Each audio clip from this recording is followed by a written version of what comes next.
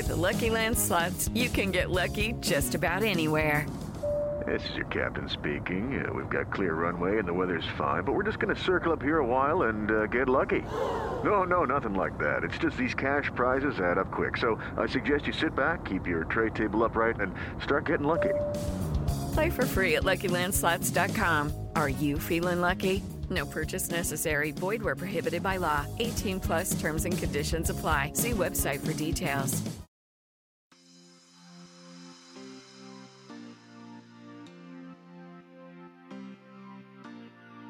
Hello, and welcome to our second bonus edition of Outward for the holy month of Pride. I'm Christina Cauterucci, a senior writer at Slate, and my goal for you this month, our listeners, with all these extra episodes, is that you never have to hear a single heterosexual voice in your earbuds until the 1st of July. So we're going to be shoveling more gay stuff at you all month long. You're welcome. So before I get started here, I just want to give you a reminder that we want to hear what you're doing for Pride Month during this moment of rising threats to trans and queer people, but also opportunities for queer joy. How are you celebrating? What are you mourning? How are you thinking about Pride this year? For me, as I tape this, DC Pride is one day away. I'm especially looking forward to a tradition that my friends and I started in 2019 of renting a boat with like 60 people and having kind of a wild party on the water on the Sunday of Pride. It's just been nice to have our own little tradition that's an alternative to all the official Pride pomp and circumstance. But what about you? Send us a voice memo at outwardpodcast@slate.com, and we might play a few of you on one of our shows this month. Okay, the conversation I'm having today really encapsulates why I love doing this job. It's kind of my dream episode. I brought in two people I really admire to talk about one of my favorite topics in the world, something essential to my experience as a queer woman, to my coming out, to my friendships, to my marriage, to how I travel and how I get a handle on who we are as a community. Something that is so dear to my heart that I kind of can't help but give it some shit because I want it to be its best self. And that thing is the Lesbian Bar. There are only about 28, 24 of them. It's always kind of changing, but there's about that many open and operating in the US right now, depending on how you define it. And today I'm here with two people who have recently been to almost all of them. Krista Burton is the author of the recently published book, Moby Dyke, an obsessive quest to track down the last remaining lesbian bars in America. Also, back in the day, Krista wrote the incredibly formative, for me, queer blog, Effing Dykes. Krista, what an honor. Welcome to Outward. This is an honor. Thank you so much. I'm so excited. We're also joined by Naomi Gordon-Lobel, a writer and sommelier who just got back from a road trip to visit every dyke bar in America over the course of a single month. Naomi, I hope you've rested up. It's great to have you on the show. I'm so excited to be here. So you two have both clearly spent a lot of time in lesbian bars before taking on these projects and presumably gave a lot of thought to the question of what the role of the lesbian bar is in today's queer culture, what purpose it serves. And I'd love to know if you came to any kind of new conclusions on that topic over the course of your trips. Krista, let's start with you. I mean, I'm 40. I've spent about 20 years almost exclusively socializing in queer and lesbian spaces, if I possibly can. And I went in knowing that as a background, that these spaces have always been sources of immense queer joy for me. And I think seeing them all so much, going to the bars so many times over the past year and a half, really just emphasized that for me, like really showed me that these places, even if you're having an off night, when you return, they still are these places of profound joy and happiness in the queer community. What about you, Naomi? Yeah, joy is a word that I really associate with these spaces too. I went across the country. It's like all these spaces, I would go into them and it's the most beautiful thing to me that you are, I was always aware I was a stranger. Like I'm not from here. I don't know anybody here. I'm definitely from out of town. And a lot of these places, people were like, oh yeah, you're not from here. But I'm also home in a way. And that's really the most beautiful kind of duality. I mean, both of you went to several of the bars alone. And I know that's like something I'll also do when I'm in a new place. If I happen to be alone, like I'm traveling for work or something, it's one of the few bars that I would feel comfortable going into alone is a lesbian bar. How did people treat you when you were alone? Did you end up talking to people, making friends? Yeah, people were so warm and friendly to me. I think just about without exception. Like at a bar in Denver, I sat next to these two people and I've been sitting there for a while. And then one of them, like, we'd probably been sitting next to each other for like 15 minutes and the bar was packed and we were in the only, like, I had taken the last seat that there was. And the bar is called Blush and Blue. And finally, this person leans over to me and she was like, "What are you drinking?" Which is the most generic question that anyone could ever ask anyone in a bar. Like, "What are you drinking?" It's like right there next to like, "Come here often." But it was like she so clearly wanted to talk to me, and not for any reason other than that she was like, "I don't know you. You're here. Let's chat." And I ended up having a wild night with those two people. So Huh. Ooh. yeah, that was pretty representative of my experience. People were very warm and friendly and welcoming. And Krista, I know you actually set out to, you made a rule for yourself that you had to talk with two people at every bar, every night you went out, which is really impressive, given how like averse queers often are to like approaching strangers. I definitely made rules for the bars that I visited. Each bar got more than one night. Sometimes some bars got 5, 6 nights. All bars got 2 nights at least. And in those bars, every time I went to the bar, I made a rule that I had to talk to at least 2 strangers, which was awful for me at first because I'm quite shy around strangers. And so I knew if I didn't force myself to make things happen at the bars, that I would just sit there and have a lovely night and nothing would happen. But I had a very similar experience, I feel like. I never really had a terrible experience at the bars. I felt very welcomed and like similar story. I walked into a bar in Mobile, Alabama called Hers, and I walked in and the door opened and every single person in the bar turned around on their stool and said hi. And I was like, that's beautiful. What? That's so beautiful. Never happened before. Wow, it really is like coming into a space where like everyone, you don't know each other yet, but there's already like a baseline of familiarity there. That's really sweet. Krista, I know you also write a lot about the sort of trends in lesbian bar decor, neon signs. Obviously, we know the classic, like weirdly, a lot of them are painted red. There's often a pool table. What other sort of trends did you notice? And also, I'd be curious to hear about some notable outliers, if there were ones that were offering something a little different that excited you. Sure. I would say a notable trend that you didn't mention, apart from the blood-painted walls, which is such a thing, is tchotchkes. Huh. I'm going to say the vast majority of lesbian bars have tchotchkes. I feel like, as a vast and probably dangerous generalization, I think we're all a little bit sentimental. I don't know. Maybe not. But I can't think of a queer person who does not have a collection of mugs that say funny shit or dirty shit, or people that aren't hanging on to something that's maybe from like an ex from like 10 years ago. And so I think that kind of gets reflected in the bars a little bit, where there's just like memorabilia everywhere, or like this one funny plastic statue that someone gave you from a Kinder Egg a decade ago, but it has somehow been mounted to the bar because that moment was special. Yeah. And we are going to savor it. I've never seen a minimalist lesbian bar. And I was going to tell you, for an outlier, I have seen a minimalist lesbian bar, and it is Boycott Bar in Arizona, in Phoenix. I felt like the vibe there was not tchotchkes. It was kind of industrial chic. It was like blue lit. It was very, very fun. And everything looked as if there was a terrible fight in that bar, you could hose it down and everything would be completely fine. The bar was built for like heavy use is what I'm trying to say. And I loved it.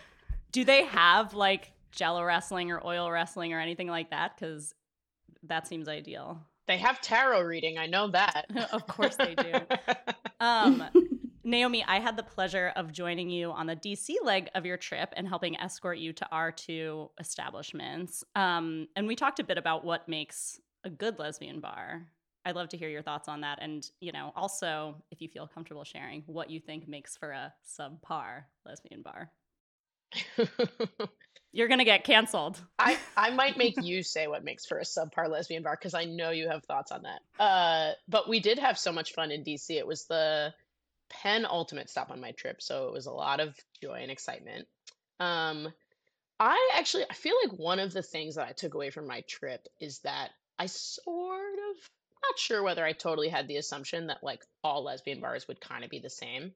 But what I can say having gone to all of them is that they're definitely not. Hmm. And one of the things that I came away thinking about is that, in the general world of bars, we allow bars to provide different things for different people and different desires and different kinds of nights. So we have a cocktail bar where you want to go have a really nice cocktail, and you have a dive bar where you want to take shots and be a little messy, and we have a bar where a club where you're going to dance, and you have a bar where you can actually hear each other over loud music, and so many different kinds of spaces. And because there's so few gay bars, and particularly there's so few lesbian bars, and most places really only have one if they have one at all, we sort of put this pressure on this bar to be everything. It Mm-hmm. has to be the cocktail bar where you go on a first date, and it has to be the dive bar where you go with your friends, and it has to be the place where you go dancing, and it has to be the place where you have a birthday party. Yeah. And like that's a lot. Arguably that's impossible. And so what I noticed is that the bars I went to were really different. I probably had the best cocktail of my whole trip at Nobody's Darling in Chicago, which I believe is now, after hers was closed, the only Black-owned lesbian bar in the country. And Wow. they were James Beard Award nominated for their cocktail program, deservedly. I had a delicious mezcal something that a bartender made for me there. So that's one thing, right? That's like a cocktail bar with really delicious drinks. And then there's a bar that's like, Alibis in Oklahoma, which feels like a queer Cheers. And I think it's great that those spaces can be different, and, you know, uh, that we can kind of like allow them to offer different things. And of course, the sad thing is that we can't have like 10 dyke bars in every city where I can be like, I want to go to the Cheers or I want to go to the club. All right, we're going to take a quick break, and we'll be right back with more lesbians in bars.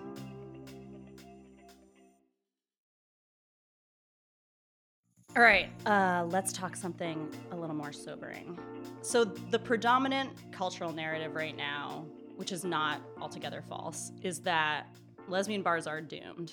This narrative has actually existed for decades, as we learned several episodes ago when we had Meredith Sullivan, who wrote the book Lesbian Death, on the show. They're shutting down. Of course, many are. Even over the course of y'all's trips, I think the number of lesbian bars has changed. But part of that is that over the past year or two, a bunch of new spaces have opened in DC, LA, Chicago, possibly elsewhere. So I think we all know the reasons why people say lesbian bars are closing. We have a lot of safe or safe-ish spaces to go to now. We're more mainstream. Gay marriage has domesticated us. We have dating apps. Women spend less money than men. But why do you think new ones are opening? What sort of promise exists right now? And are we seeing the dawn of a new era of, resurgent dyke culture and nightlife?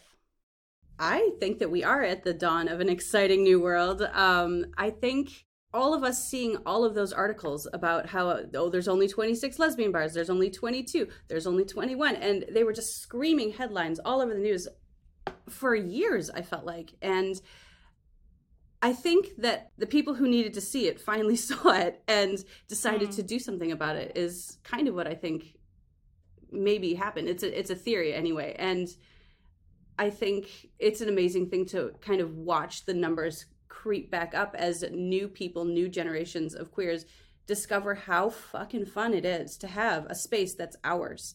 And new people open the bars and say, everybody's welcome, come on in. Yeah, it also strikes me that I think there was a lot of talk in, maybe like a decade or so ago of what is the future of the lesbian bar in an era of, trans visibility and gender fluidity. And I actually think that's not as much of an issue anymore. Like, I actually haven't been to a lesbian bar in a very long time where it felt like they weren't making concerted efforts to be like a trans affirming and like exciting even trans focused place to be. So it almost seems like that we've surmounted that, or like, clearly there's still a lot of work to be done, but I think that worry didn't really pan out. I think, on that in particular, I feel like when I would tell people that I was going to every lesbian bar in the country, I would so often get, or that I had just come back from every lesbian bar in the country, I would so often get a response, and it was usually from people who were not dykes, and very often Hmm. straight people, to be honest, who were like, "Well, but don't you have to answer the question of what is a lesbian bar?" And I'd be like, "Kind of no." Like, Yeah. honestly, it's this sort of, it feels a little concern trolly, and in my experience, all of these bars don't really have a problem with describing who they are in a way that is inclusive and acknowledging of the complexity and expansiveness of our community. So like Henrietta Hudson, for example, describes itself, I'm going to get this slightly wrong, but as a human bar built by dykes or something like that. Or like I think the one in Denver is like a queer bar for everyone. Like there's lots Huh. of ways to encapsulate and express the fact that these are spaces that are complex and that are welcoming and inclusive and that are kind of rooted in dyke history and dyke culture. And I feel like it's a false problem that just gets concern trolly a bit. That's not to say in any way that people have not had fucked up experiences in dyke bars. The roles of these spaces are changing. And I think my sort of take on the closings and the openings, first of all, bars are closing in general. So that's an Yeah. important thing to think about, is that um, COVID is a huge factor here. Uh, there's bars in general across the country are closing. It's hard to keep a bar or restaurant open. So sometimes I think we tend to like make these things seem like they're very specifically queer problems when they're not. But also, I think um, what role a dyke bar plays has changed, but the necessity of them has not. And so, like, spaces are figuring that out. And I think new dyke bars continue to open because they're spaces that we still really need. And that need hasn't gone away, even if what it looks like has changed. Yeah, and I'm going to jump on that too and say that yes, they're necessary spaces and yes, we need them, but we also want them. I mean, I don't know about you guys, but I want to be in nightlife situations where it's all queers and that's it. Like, I really want that. And I think that that is also like part of like the openings and part of the everybody can come. Like, I just want it to be queer. And I think that bars are starting to figure that out. Yeah, that's a great point because oftentimes people will talk about like, well, why do we need this anymore? Which brings me to my next question because I want to talk about sex. So one of the major reasons to go to a lesbian bar in the era before dating apps, which I think all of us are old enough to have lived through, was cruising, and that's how you met people to date, to hook up with. And sometimes lesbian bars could feel like, I don't want to say a meat market, but like a farmer's market stall, let's say. Are people still doing that? Is like, just to get a little spicier with it, like, is the current imperative to make like a friendly, we welcome everyone bar, is that mutually exclusive with making a sexy bar? Wait, Christina, have you been to lesbian bars that feel like meat markets? Because I want to go to them. Talk to us about that. Not anymore. I haven't been to one in a long time. Although sometimes the second floor, the dance floor at a league of their own or a league of her own, can feel a little bit like that. But I haven't been to one that felt like that. Certainly Phase 1 in DC, before it closed, would feel like that to me sometimes. All right, well, RIP Phase 1. I know. All right. Yeah. Krista, tell me what you were going to say. Naomi, I don't know about what you saw on your trip, but I saw some things on my trip. And people are at the bars for a lot of reasons. Some of them are out to just have fun with their friends, but some people are out to get it. And I mean, I'll share that. I was at Sue Ellen's. It's in Dallas. Sue Ellen's in Dallas. Sue Ellen's is like a 2-story, like lesbian Studio 54 club type bar. And I was on the second floor on the railing looking down.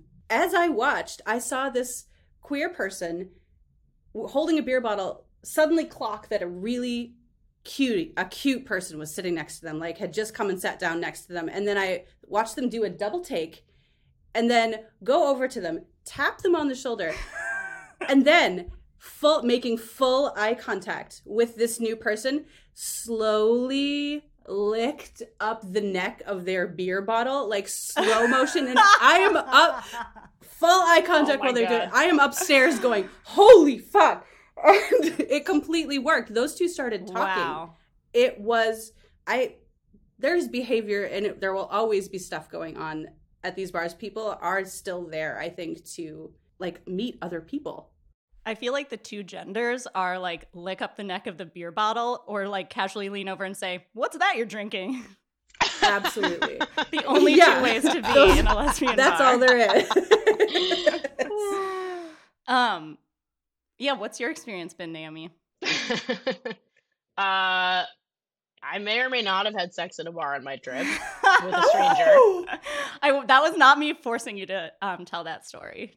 I'm not saying but I'm that glad you said it. didn't I'm glad happen. you said it. Oh my God. Okay, so it's still happening.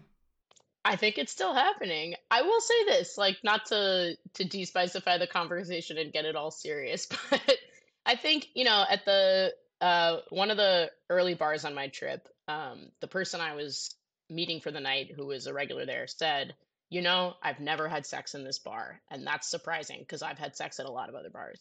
And her point was that that particular bar, and I think a lot of gay bars in general have had, and dyke bars especially, have had to be much more kind of strict and by the book because the police, the state liquor authority, are constantly looking for reasons to shut them down, at least historically. Mm-hmm. And like Cubbyhole in New York has 2 tiny cubbyhole sized bathrooms, and they have signs on the doors that say 1 person at a time. And you always know somebody hasn't spent a lot of time at Cubbyhole when they try to go in there with someone else, because immediately every regular in the bar will like bang on the door and drag them out because they know that the bartender will get in lots of trouble if 2 people are in there at once.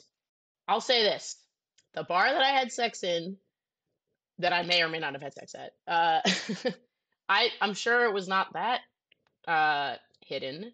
And so maybe that's like a changing tide, is that like in order for a bar to feel sexy, the bar kind of has to allow it to feel sexy, right? Yeah. And yeah. that, I certainly think that's something that I see in a lot of gay men's bars, is like there is total, like, there's the freedom to do your thing. And I hope that that's something that's coming for dyke bars too, because we need more farmers market dyke bars. Yeah, we Yes. do. I've never been in a space where, to your point, Christina, where it's like a meat market situation. Yeah, it was an exaggeration. Or maybe I was seeing it through a particular lens. Maybe not everyone was feeling it was like that way. Yeah. We're almost out of time, but I want to give you each the chance to share, if you want, one of your favorite anecdotes from the trip that you haven't shared yet.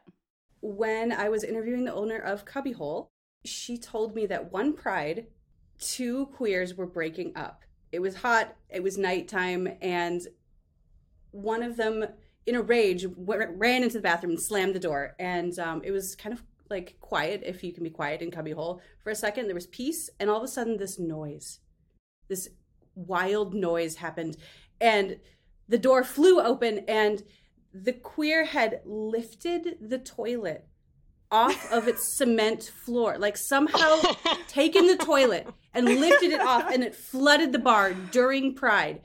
And later, the owner said that she and her, like someone who was working there, had gone into the other bathroom to see if they could lift up the other toilet. 2 people could not even make the toilet budge. And she thinks it was just like the mom under the minivan if a kid like is under there. Like, she thinks that the rage of this breakup allowed this person to just lift the toilet completely up.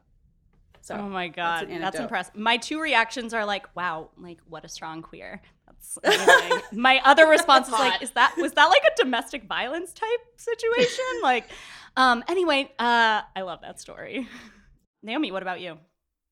I'm thinking of Nashville, where I would say the bar there is called Lipstick Lounge, and I had so much fun there that I feel I may not have survived another night. I was with 2 very fun, sweet friends of friends who were very committed to showing me a good time.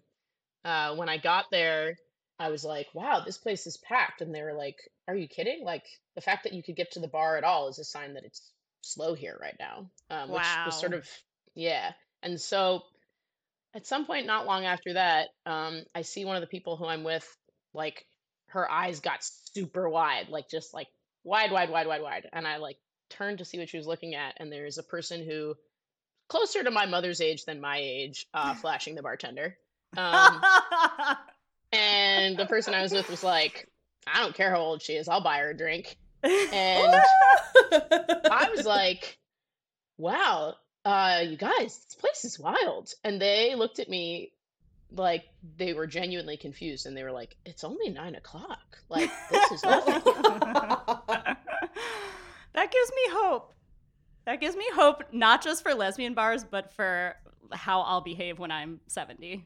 Listen, go to the dyke bar, flash the bartender, and let your night roll from there. It was a good time. It was a good time. Inspirational.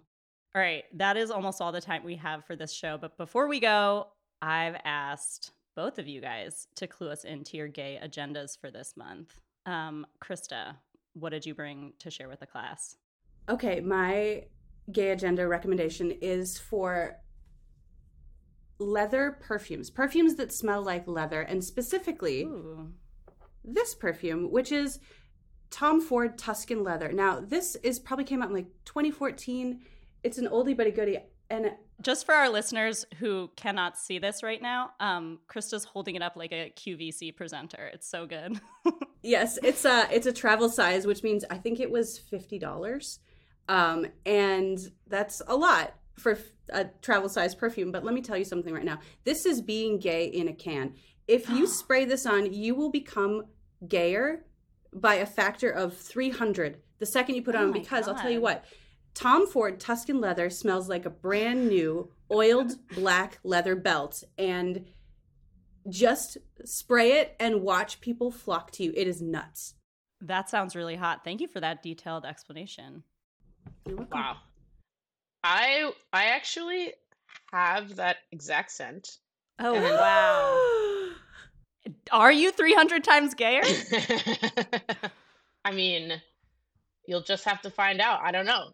Naomi, what do you want to recommend? Okay. My recommendation is wearing something this month that feels just a little bit spicy to you, or fun, or sexy.